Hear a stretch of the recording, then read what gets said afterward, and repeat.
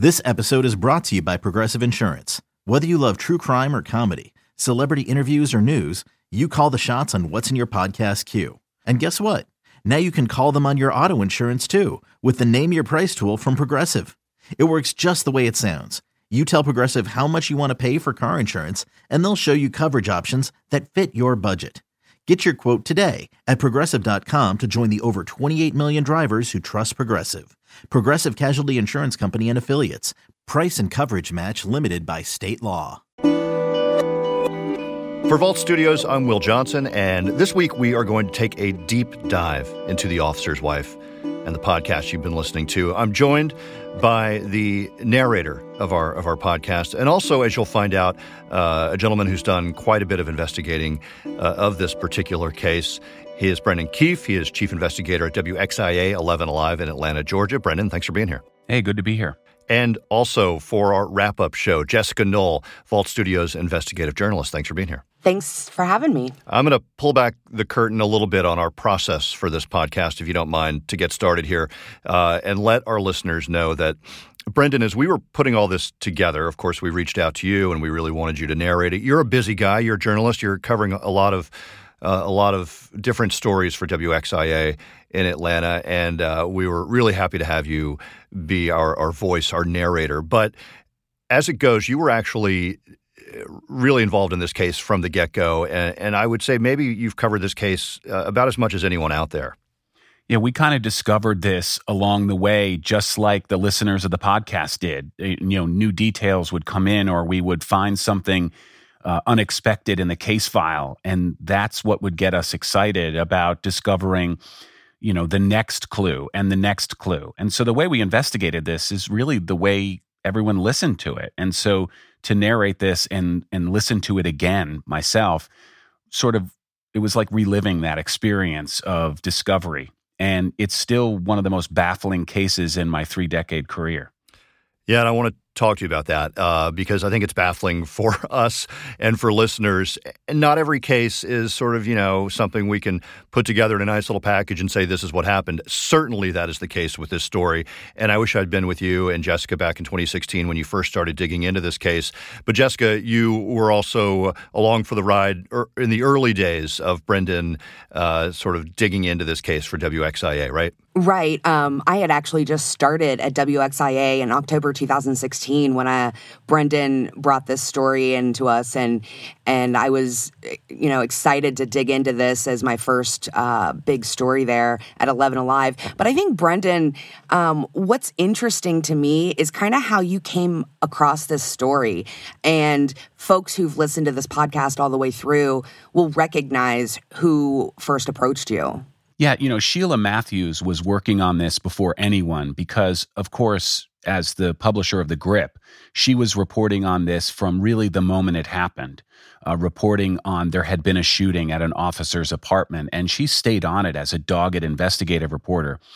I didn't see any of that. I was actually contacted by Will Sanders, who at that time was a confidential informant to both Sheila Matthews and to me in parallel. Will and I had met on another story of corruption within the same county. And as I was interviewing him for that story, he said, I've got this other case. And he had just received the GBI case file disc. And he and I were opening it together and looking at the body camera video together. And we were starting to ask questions together. And I didn't even know if it was going to be a story. It was just something I was looking at on the side until there were more questions than answers. And at the end, we still have more questions than answers. Jessica, you worked extensively and co-hosted our Bardstown podcast where there are a string of murders in a small town in Kentucky. No answers there either. So you're not afraid of tackling a story that doesn't have a clean ending. No, and I also think that, with Bardstown being a cold case, not cold cases, but unsolved cases, and this case being what is considered solved but still super questionable, I think it brings the listener in to ask those questions and to try to like Brendan and any investigative journalist does, hold those people accountable. Don't just let the questions slide by. Bring those questions forward and in a sense, demand answers. And I think in this particular case with Jessica, those answers were never given. There's so many left wondering what is going on here. And I think that, for a podcast and for a story, it's very intriguing, but also it brings it to the forefront and it asks those questions and it demands answers. And so hopefully the more exposure that this case gets, whether it's our podcast or other stories, national stories have been done, we're hoping that some answers will come from this, much like Bardstown. Yeah, I had to retrain myself as a local news reporter, even an investigative reporter, because, we're used to reporting, being the omniscient narrator of we kind of know how this ends. In fact, local news usually comes out, a typical local news story on this case would be a police officer's wife found shot in the head, but she survived and says she didn't do it. Well, that's not the way this story really unfolded. That's kind of the overarching title, but it's not the story. The story hides in what we don't know. And that's new for me as a journalist with this case back in 2016, because I went to my bosses and said, this is an amazing story. And my executive producer said, well, okay, what's the end of this whole investigation? And I said, I don't know. And then he said, well, we don't report stories that we haven't figured out what happened. And I said, well, the old show back in the 80s was called Unsolved Mysteries. If it was called Solved Mysteries, no one would have watched. Right, and there's a prevailing theory among a lot of people who are in the world of podcast or even TV shows that, people want to have an ending. I think there's certainly some truth to that. But not every story does, and we've made that point clearly with the officer's wife. And if you've listened all the way through, you may be left asking a lot of questions, as we still are. Brendan, I'm interested to hear that background on this, because I know along the way Jessica and I talked about how do we want to approach this, how do we want to tell it. Matthew Boynton has been cleared of anything, of any crime or any involvement in what happened to Jessica that night. And so, the ruling was made. It's official. It doesn't mean we can't continue to look at these questions, which is what you have done. So I'm going to try to go through this a bit chronologically, if I may. And before I do that, actually, just one other point, as we talk about this idea of a story that doesn't really have a clear answer for a lot of people. The craziest thing about it might be that the person at the center of it, Jessica Boynton, now Jessica Lester, survived. She was there. She experienced what happened, but she doesn't remember it, as everyone now knows. Yeah, that's right. I mean, actually, it seems a foregone conclusion now that Jessica Lester, then Jessica Boynton, would do an interview with us and would talk for this podcast. I mean, she has interviewed with everybody since. But at the time, it was a big question. In fact, to me, the whole investigation on our part was hinging on whether she would sit down and talk with us. And it was Will Sanders who said, yeah, I've talked with her. She will sit down with you. And that first interview, I didn't know what to expect. I mean, we've all kind of met Jessica now. We all understand the world in which she lived. But at the time, I was sitting down not knowing what she was going to say. And, it's interesting, because I have an open mind as an investigator. Could she be making all of this up? Could she have imagined some of these details? But here's the problem with sort of questioning her credibility on this. One, her story has never changed. It has remained the same from day one and every interview. That's tough to do if you're lying. Keeping truth straight is not hard. Keeping lies straight is very hard, because you have to remember which lie you've told. And then in addition to that, if she is lying, why didn't she just make up and remembering what happened? If she's making the whole thing up, she could have said, well, I distinctly remember Matthew entering the closet and putting the gun to my head. But that's not what she said. She consistently doesn't remember. And I think it's interesting in the podcast where she says, I don't need to remember because I know in my soul what happened. That's really fascinating. And Brendan, you talked to her relatively early on. How long was it after, this all happened that you first sat down with her? It was one of the first interviews I did. Of course, I went through the entire GBI case file, which is extensive. It's where most of the material of the podcast comes from. But imagine listening to that for the first time, other than Will Sanders and Sheila Matthews, Jessica Knoll and I were the only ones listening to these interviews with DeMarco and with Matthew Boynton. And there's these moments that just surprise you. You're like, I just found out the second baby's not mine, and things like that, where you have these wow moments. But then when I sat down with Jessica, it was very early on in the investigation that we were doing.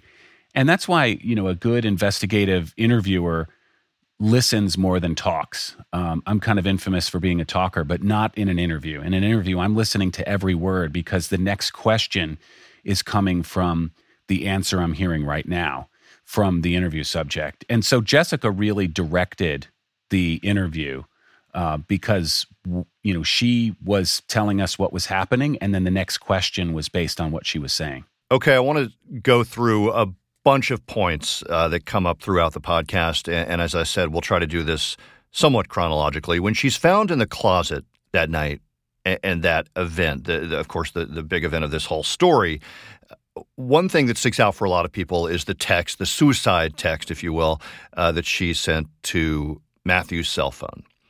We have learned, I don't think we actually mentioned it specifically in the podcast, but that's the point of this episode. We can bring up a lot of points we didn't get to. Her cell phone was actually in the closet. It was found lying on the floor next to a shell casing. But Jessica, if that text was sent, but it wasn't sent from Jessica Lester, then somebody else sent it. Yeah, I mean, the only thing that we know for sure is that a text message was sent from Jessica's phone to Matthew's phone. We don't know who sent it. We don't know if Jessica sent it. We don't know if someone else sent it from her phone and left it in the closet. So we can't assume that Jessica sent it just because it was sent from her phone, because as you know, anyone can send a text from anyone's phone, especially, and here's a little assumption, but I mean, assuming someone is out of commission, you can use their phone to send anything you want. So there's no way to know who sent that actual message to Matthew's phone that night. Jessica, you and I talked about this early on. I remember, it's sort of our investigative tradecraft is we don't report what we think we know. We report what we know. So instead of reporting Jessica sent a message to Matthew, we report a text was sent from Jessica's phone to Matthew's phone, because that's all we know.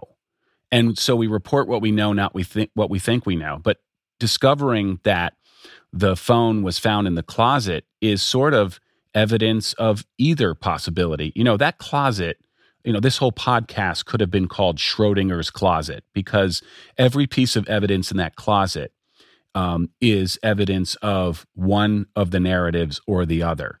And there's so many things that are troubling: the lock on the door, the lack of blood spatter on the wall, the pillow where her head rested, the angle that Sheila brought up where the bullet holes are just, it's really hard to explain these trajectories of bullets.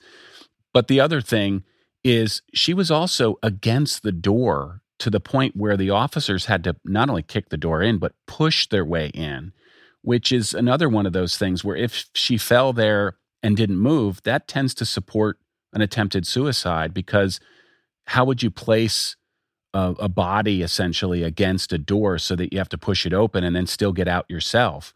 But then there's another theory, of course, that she moved around, but then there's the lack of blood, drips on the, or spatter on the floor of her moving.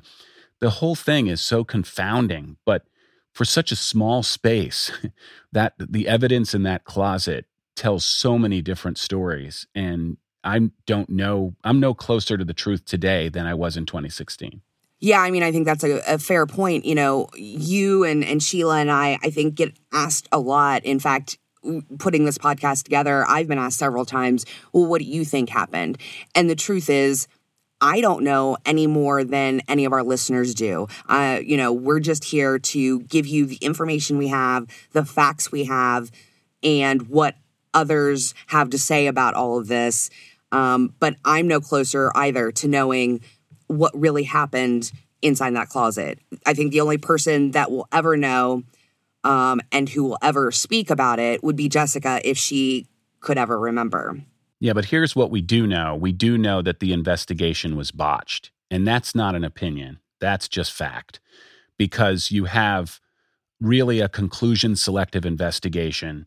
And Sheila Matthews became a participant in it by, unintentionally so, by talking with Assistant Special Agent in Charge DeMarco, where he was inventing scenarios for the phone not being in the kitchen when we all know it was in the kitchen.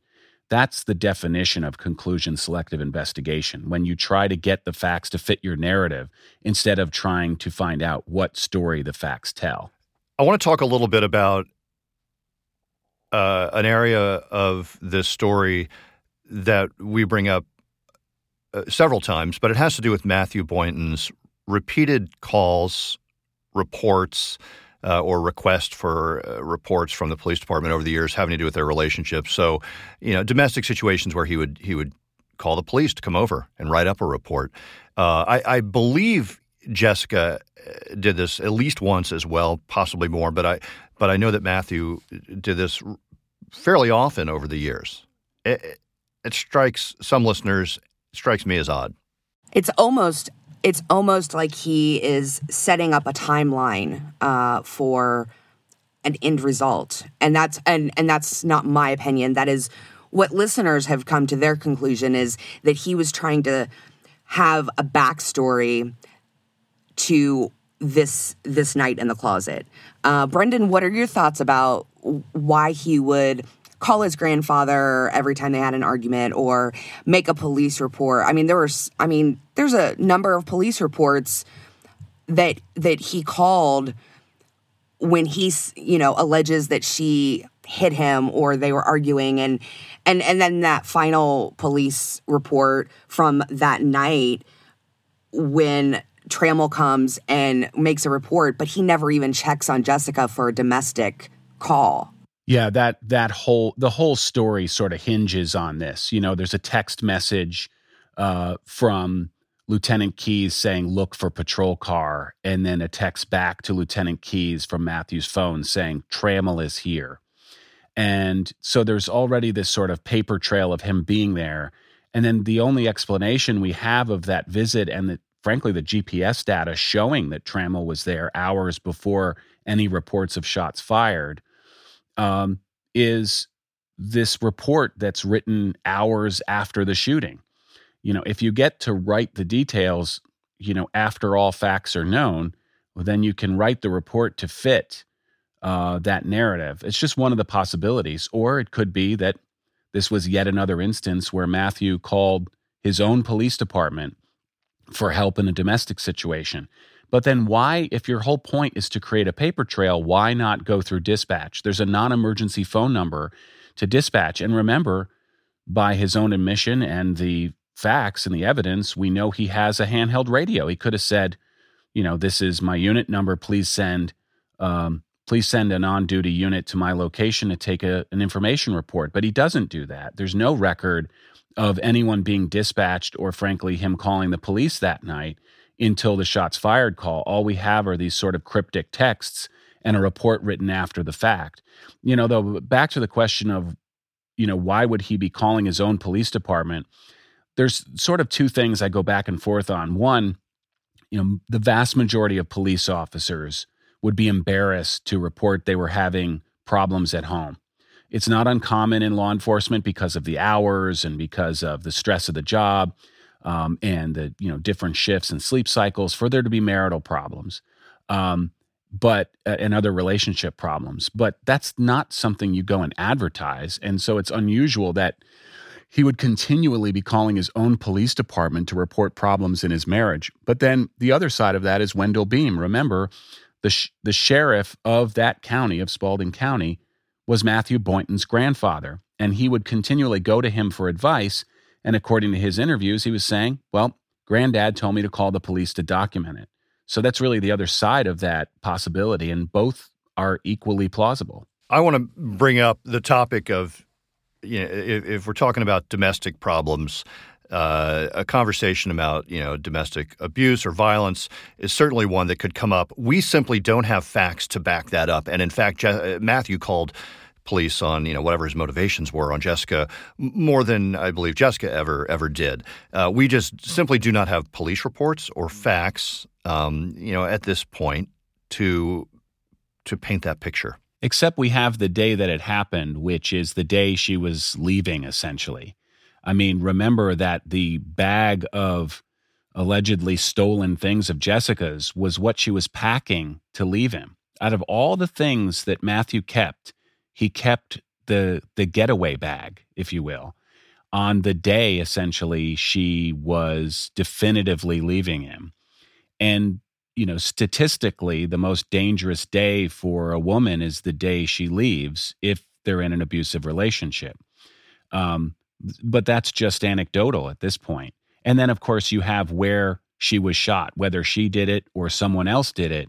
Right in front of her was that composition book where she was filling out what she wanted in the divorce, custody and other things that she wanted out of the breakup. And that's exactly where she's shot, where she's filling out the sort of list of what she's going to tell her attorney. And then there are still today missing pages out of that composition book, according to Jessica. Yeah, that's one of the details that we don't necessarily highlight in the podcast, but I'm glad you bring it up, Brendan. Missing pages from this composition book that she is more or less journaling their relationship, right? Yeah. Jessica, what do you think of that? Has that troubled you? The sort of, you highlighted it in our initial reporting, back in 2016 and 17 of the sort of pictures of the composition book. They're literally in the evidence photos. This is where she was shot. And of course, again, there's not a single drop of blood on that composition book, which was inches away from where she allegedly shot herself.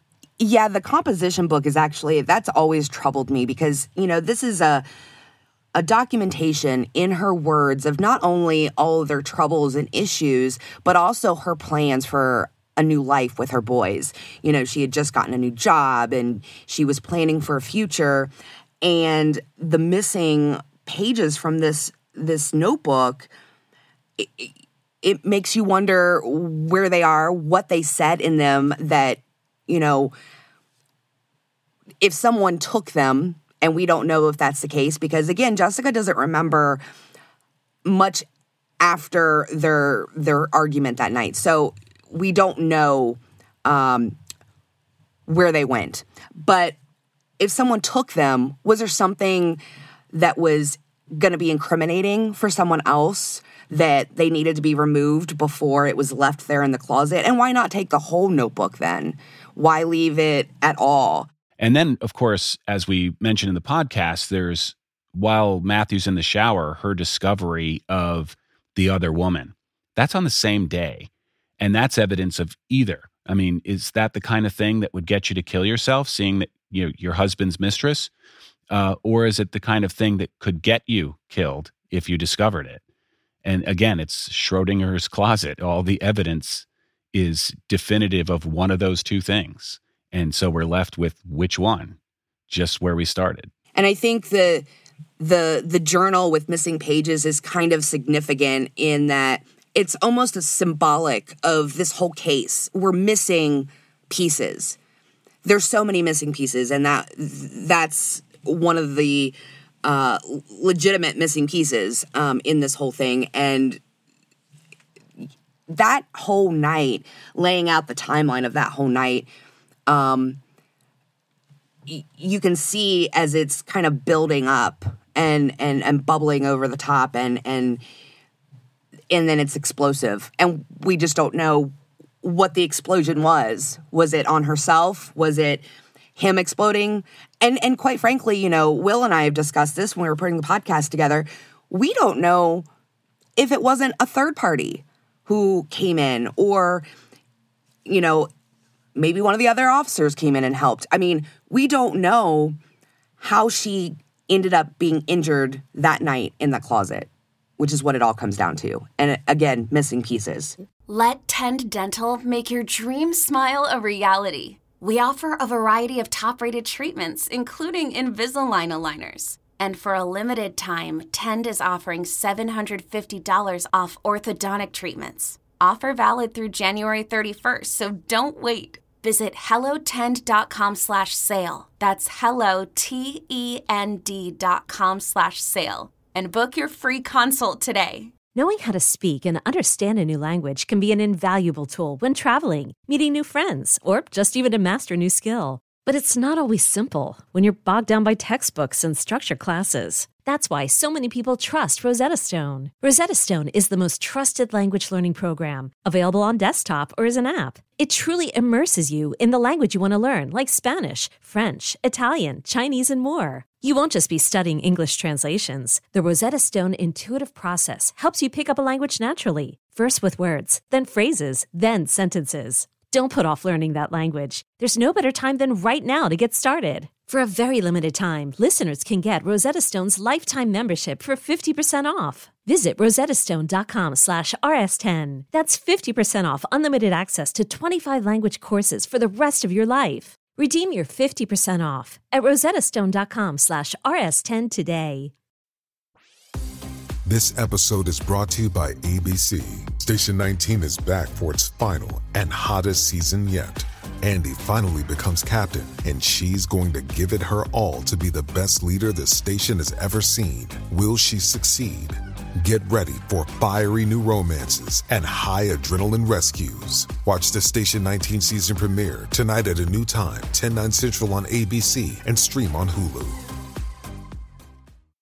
We delved pretty extensively into the gunshots that were heard by two sets of neighbors that night, an hour or more before Matthew reports hearing gunshots. We don't need to get into that in any great detail here, but we should bring it up. It's a pretty important part of this story. What always strikes me as really odd is that when Matthew says he does hear shots fired when he is returning home after midnight, that zero neighbors report hearing gunshots at that time. So we get neighbors saying, yeah, we heard some earlier, but no one talks about it when Matthew says he heard them. I mean, presumably maybe they're all asleep, but still that could wake you up. Yeah, and then you have that when he calls it in, he says, I heard a shot coming up the stairs, something to that effect. And then he says 2 rounds. So he says a shot, and then he says 2 rounds. That's a weird combination. You know, this is somebody who's used to talking on the radio and reporting incidents. Now, he's under stress and trauma, regardless of whether he's involved or he's a victim in all of this. But he says, I just heard a shot coming up the stairs, 2 rounds. Is it 1 shot or is it 2 rounds? No one reports hearing shots at that time. And then you have the other fact that the immediate next door neighbor who sort of corroborated Megan's and her fiance's report of shots fired, over an hour earlier, they weren't even interviewed for months. And only when there was some scrutiny on the case from Sheila Matthews and from Will Sanders.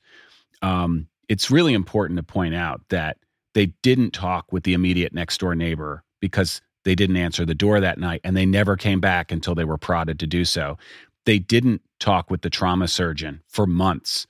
I mean, this is like, investigation 101. Let's say this was a homicide, or at least you treat it like a possible attempted homicide until proven otherwise. The first thing you do is talk with the trauma surgeon or the medical examiner if it's a death.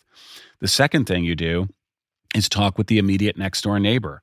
And you certainly talk with the first officer on the scene and who had been there earlier that night before any shots were fired. And they don't do any of those things for months. The nature of the injury, the wound to Jessica's head, let me ask you, Brendan, if it was a gunshot wound and there's clearly no exit wound, that means the bullet sort of glanced off the top of her skull. Is that right? Well, that would be the assumption. But again, this is all conclusion selective. When you're working at a level 1 trauma center and they tell you, or you're the EMS people responding and they tell you it was an attempted suicide, and then they show you the gun in the case of the EMS workers who arrived, they're going to assume it's a gunshot wound.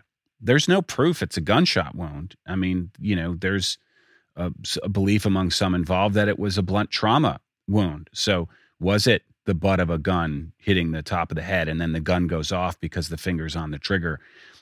There's no evidence of that on the gun itself. There doesn't, at the end of the gun, you don't see in the evidence pictures any tissue or blood, to be blunt.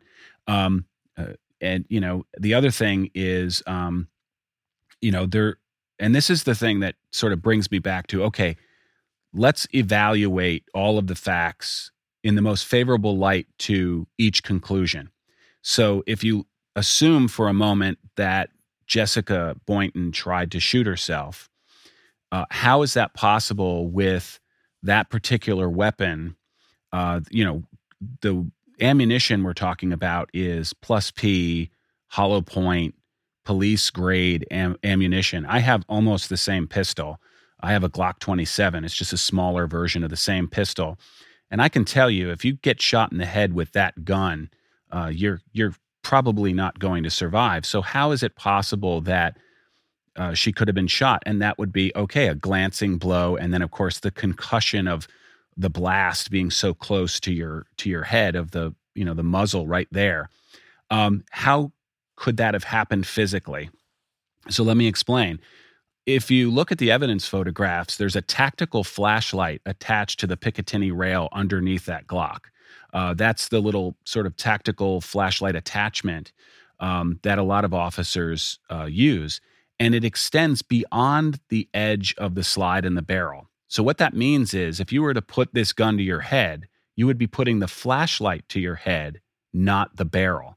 The barrel doesn't extend more than like a millimeter or two beyond the slide, but the tactical flashlight was a good 3/4 to an inch beyond the edge of the barrel. So again, if you don't know guns, as Jessica, all evidence suggests she wasn't very familiar with firearms, if you were to put this gun to your head, you might think you're feeling the barrel when you're actually feeling that flashlight. And that puts the barrel another inch or so higher from the side of your head.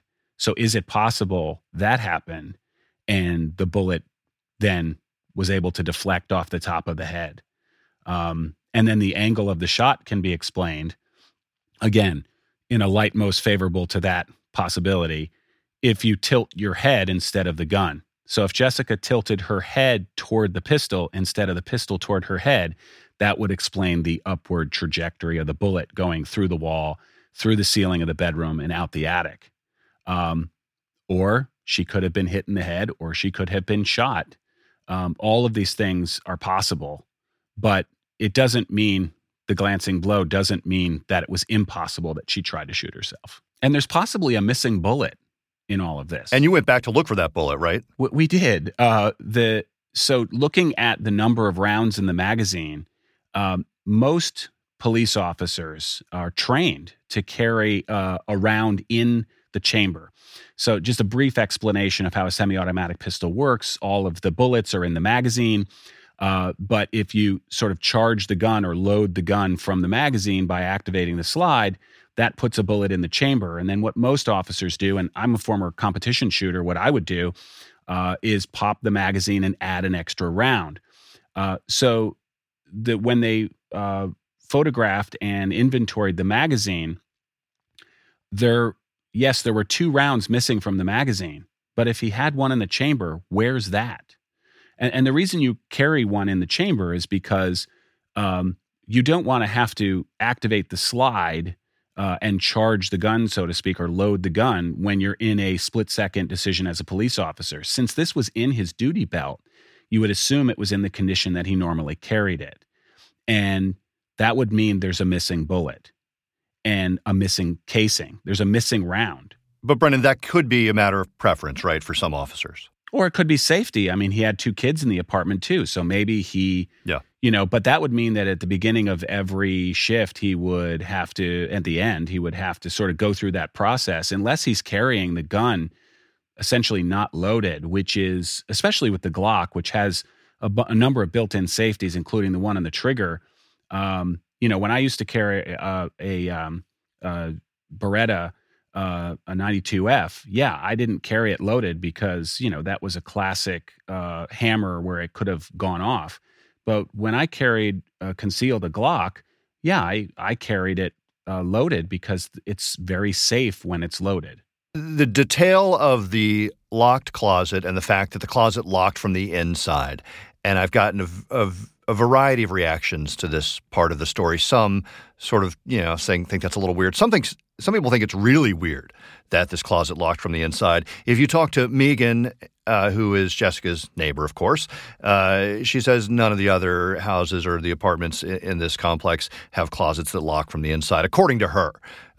What can you both say about that? It's an odd detail for sure, but we're also talking about a pretty large apartment complex, and we don't know if that was, when they moved in, maintenance comes in, they change locks, they change broken door handles, they do all kinds of stuff like that. Was this just a case of they needed to replace a door handle and they used one they had that happened to be a lock? Or like on the bathroom or something. Right.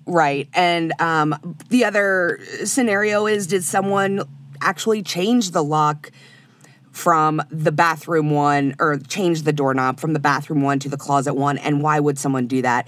And I think for me, with it being a locked from the inside closet door, that lends more to a suicide attempt for me. I don't think that necessarily points the direction at anyone else. I think that if I'm going to go into a closet to end my life, and I don't want anyone to be able to get to me and stop me, I would lock it from the inside. Oh, I always took it the other way, that if someone else did this to Jessica, then they would have put this lock there so that they could keep her in there. I'm not even sure why or how that works out. But that wouldn't keep her in there. If it's locked from the inside, she's the one that could get it open. Well, if somebody did this to Jessica, she's injured or, God forbid, dead, then it's going to prevent somebody from getting in there quickly. But I don't know what that achieves. Go ahead, Brendan. What are your thoughts on the locked closet? Again, this is Schrodinger's closet. Why is there a bathroom-style lock on this closet? If it was a lock with a key where you could lock it from the inside, but you could also unlock it and lock it with a key from the outside, that would make sense because Officer Boynton kept his duty weapon in there with 2 children in the house. Of course, you'd want to keep it in a locked closet. But you wouldn't have a lock that can only be locked and unlocked from the inside. There's no reason for you to want to lock yourself in a closet except in this particular situation. And so it certainly lends to the possibility that this was reverse engineered. It certainly supports the case a lot better, as Jessica Knoll says, that it supports the case a lot better. She was found in a locked closet because immediately an investigator's like, well, did someone do this to her? Well, she was in a locked closet. Sounds like an open and shut case. Until you look at the lock. Can you lock and unlock those, or at least unlock one of those bathroom locks from the outside? Yes, we've all done it with a screwdriver. There's usually that little hole where you either have to turn it if it's the turnstile, or push it if it's the push style bathroom lock. But there is no reason for that lock to be on that door unless it is, again, an extraordinary coincidence that this happens to be the one apartment in that complex where the maintenance people were out of the regular locks and used a bathroom lock on the closet.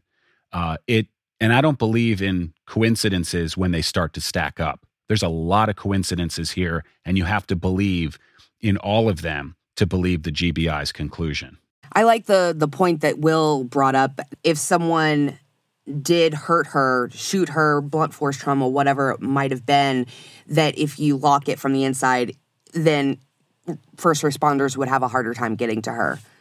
So that's an interesting point of view for that. Yeah, and then she's against the door, which is also troubling. I don't know. It's another one of those mysteries. Yeah, and remember, you can lock these bathroom locks from you basically, with the door open, either turn the little knob or you push the button in and then you pull it closed. I mean, my 12-year-old's doing that to his little sister all the time.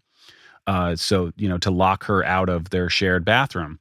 So it's not impossible to do. So the locked closet, which is sort of a slam dunk for attempted suicide, turns out to not be a slam dunk because it could also have been moved from the bathroom over to the closet in order to make it appear like an attempted suicide. Jessica, you and I spent time in Griffin, Georgia. There's Sheila Matthews in the middle of town looking across the street at, I believe, City Hall or whatever you want to call it, but the city, sort of the center of government there, if you will. She is a dogged investigator, as Brendan mentioned, and has been covering this case for years. Yeah, and it's not a case that's going away. At the very least, she's reporting and investigating things within the administration, things within the Griffin Police Department. Now, I want to add and remind people that the Griffin Police Department were not the investigative unit on this case. It was the Georgia Bureau of Investigation, the GBI. But she is continuing to investigate and dig into these things that are happening in this town and in that county. And she's relentless, as she should be. And so this isn't a case that's gone away for her. In fact, it's affected her professional relationships with folks because she won't give up. When one part of it seems to close, another rabbit hole opens up for her. And so she's still investigating a lot of the things that have kind of trickled off of this case into the city and the county. Let me talk briefly about Will Sanders. I have to say I just love the idea of a truck-driving whistleblower from a rural town in Georgia. He's amazing. Will Sanders is hands down the best person I have ever seen at filing open records requests. Right. I do it for a living, and he is 10 times better than I am. He has this instinct. There's something, I teach other reporters, and you can teach some tradecraft of investigative reporting. What you can't teach is that sort of chess match intuition, the sort of having a gut feeling that something's not right, and then knowing what moves to make so that 3 moves from now you get the record you want. Without going into great detail, I can tell you the case that on which I met Will was a case in Spalding County where the previous sheriff had been covering up a sex scandal involving one of his captains, and a sitting state rep who was on the Judiciary Committee, a disgraced former judge who was kicked out for his own sex scandal, resigned essentially as a judge, was helping them cover it up. The reason I can say all of this as fact is because Will got the recordings. When Will couldn't get the actual internal affairs report because of the criminal prosecution going on at the time, he went and got the phone records for the entire sheriff's office and then figured out whose number was whose, and then requested the recordings and got recordings of the state rep conspiring to conceal the sex scandal. I mean, I wouldn't even have thought of doing that.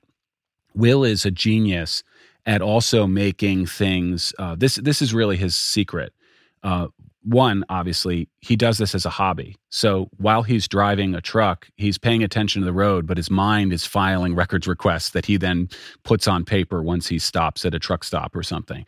And his genius is that he gives these government agencies 2 choices, and they're both really bad choices. And he hopes they make the less bad of the 2 choices, and that's what he wants them to do. And so Will got the entire unredacted GBI case file because he gave them so much trouble that they finally, the easiest thing to do is just give it to him. Where normally we would get it completely redacted, Will got it unredacted, the entire report.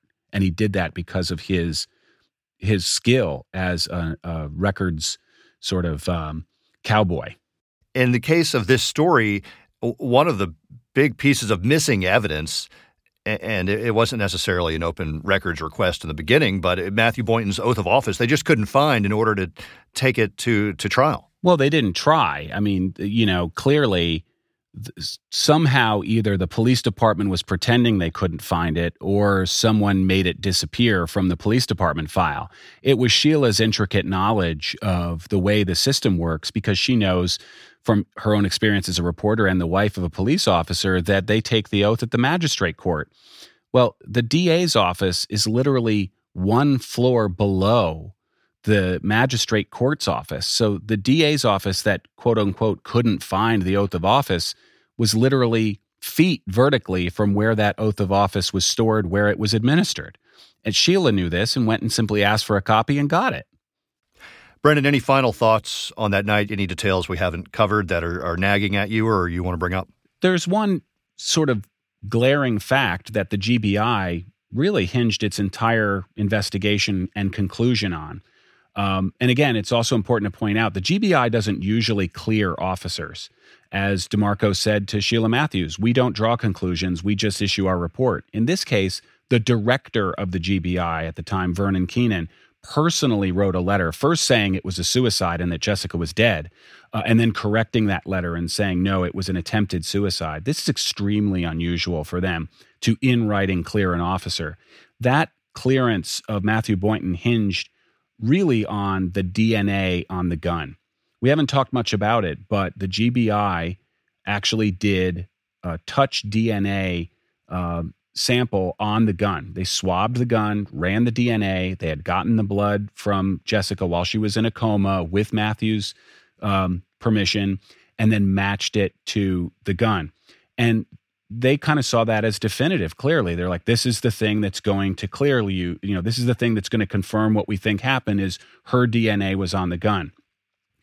But take a step back and look at where she was and whose gun it was. DNA doesn't put you in a time, it puts you in a place.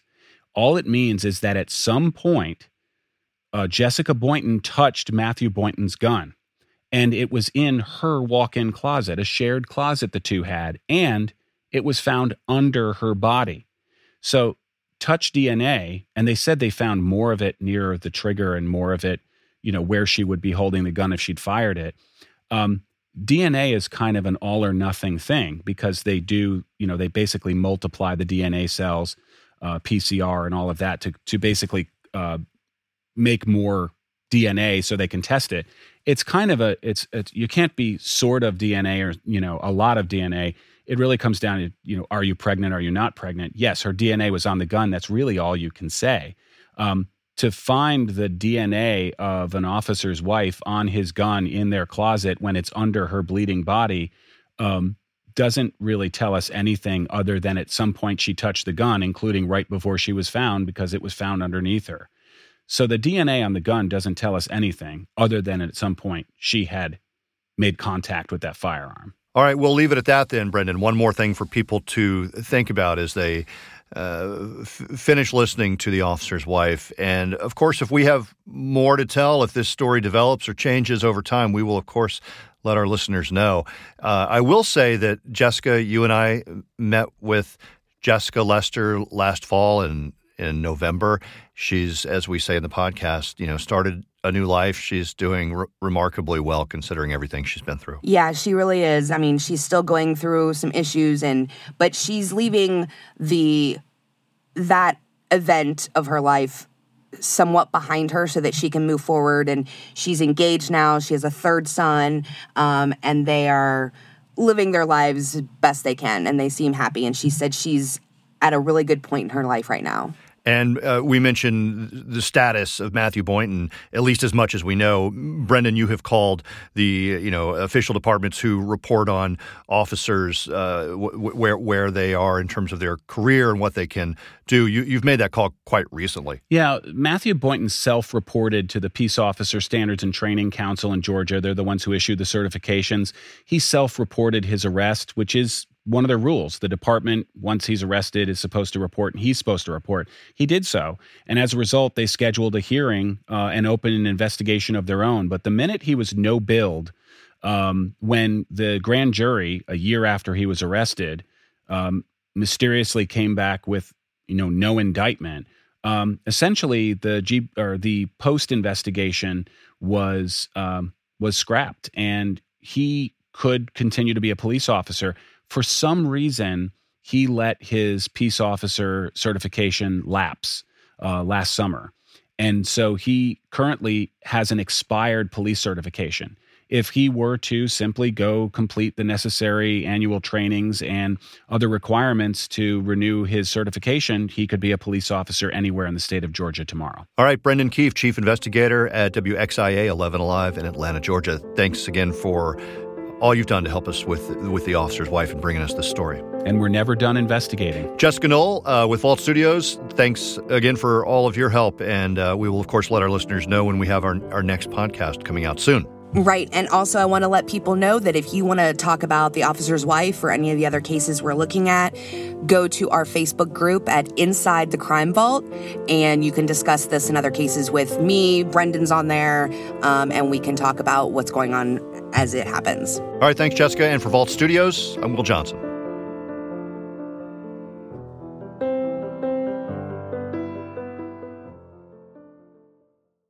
You know that science solves crimes. Forensic science is exciting, challenging, and most of all, rewarding work. But there's a shortage of qualified individuals in this field. Hi, I'm Terry with Loyola University Maryland's Forensic Science Department. Loyola is one of the only colleges in the country offering advanced degrees in forensic pattern analysis and biological forensics. Our courses, taught by forensic experts, feature hands-on training and small class sizes. They are based on real crime scene and forensic examiner training programs to ensure you are ready to make a difference. Our programs are open to students from a variety of academic backgrounds because we believe everyone can contribute to solving crimes.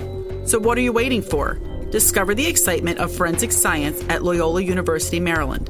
Visit loyola.edu/forensic for more information. That's loyola.edu/forensic, because you are ready to make a difference. Join one of Loyola University Maryland's forensic science programs today.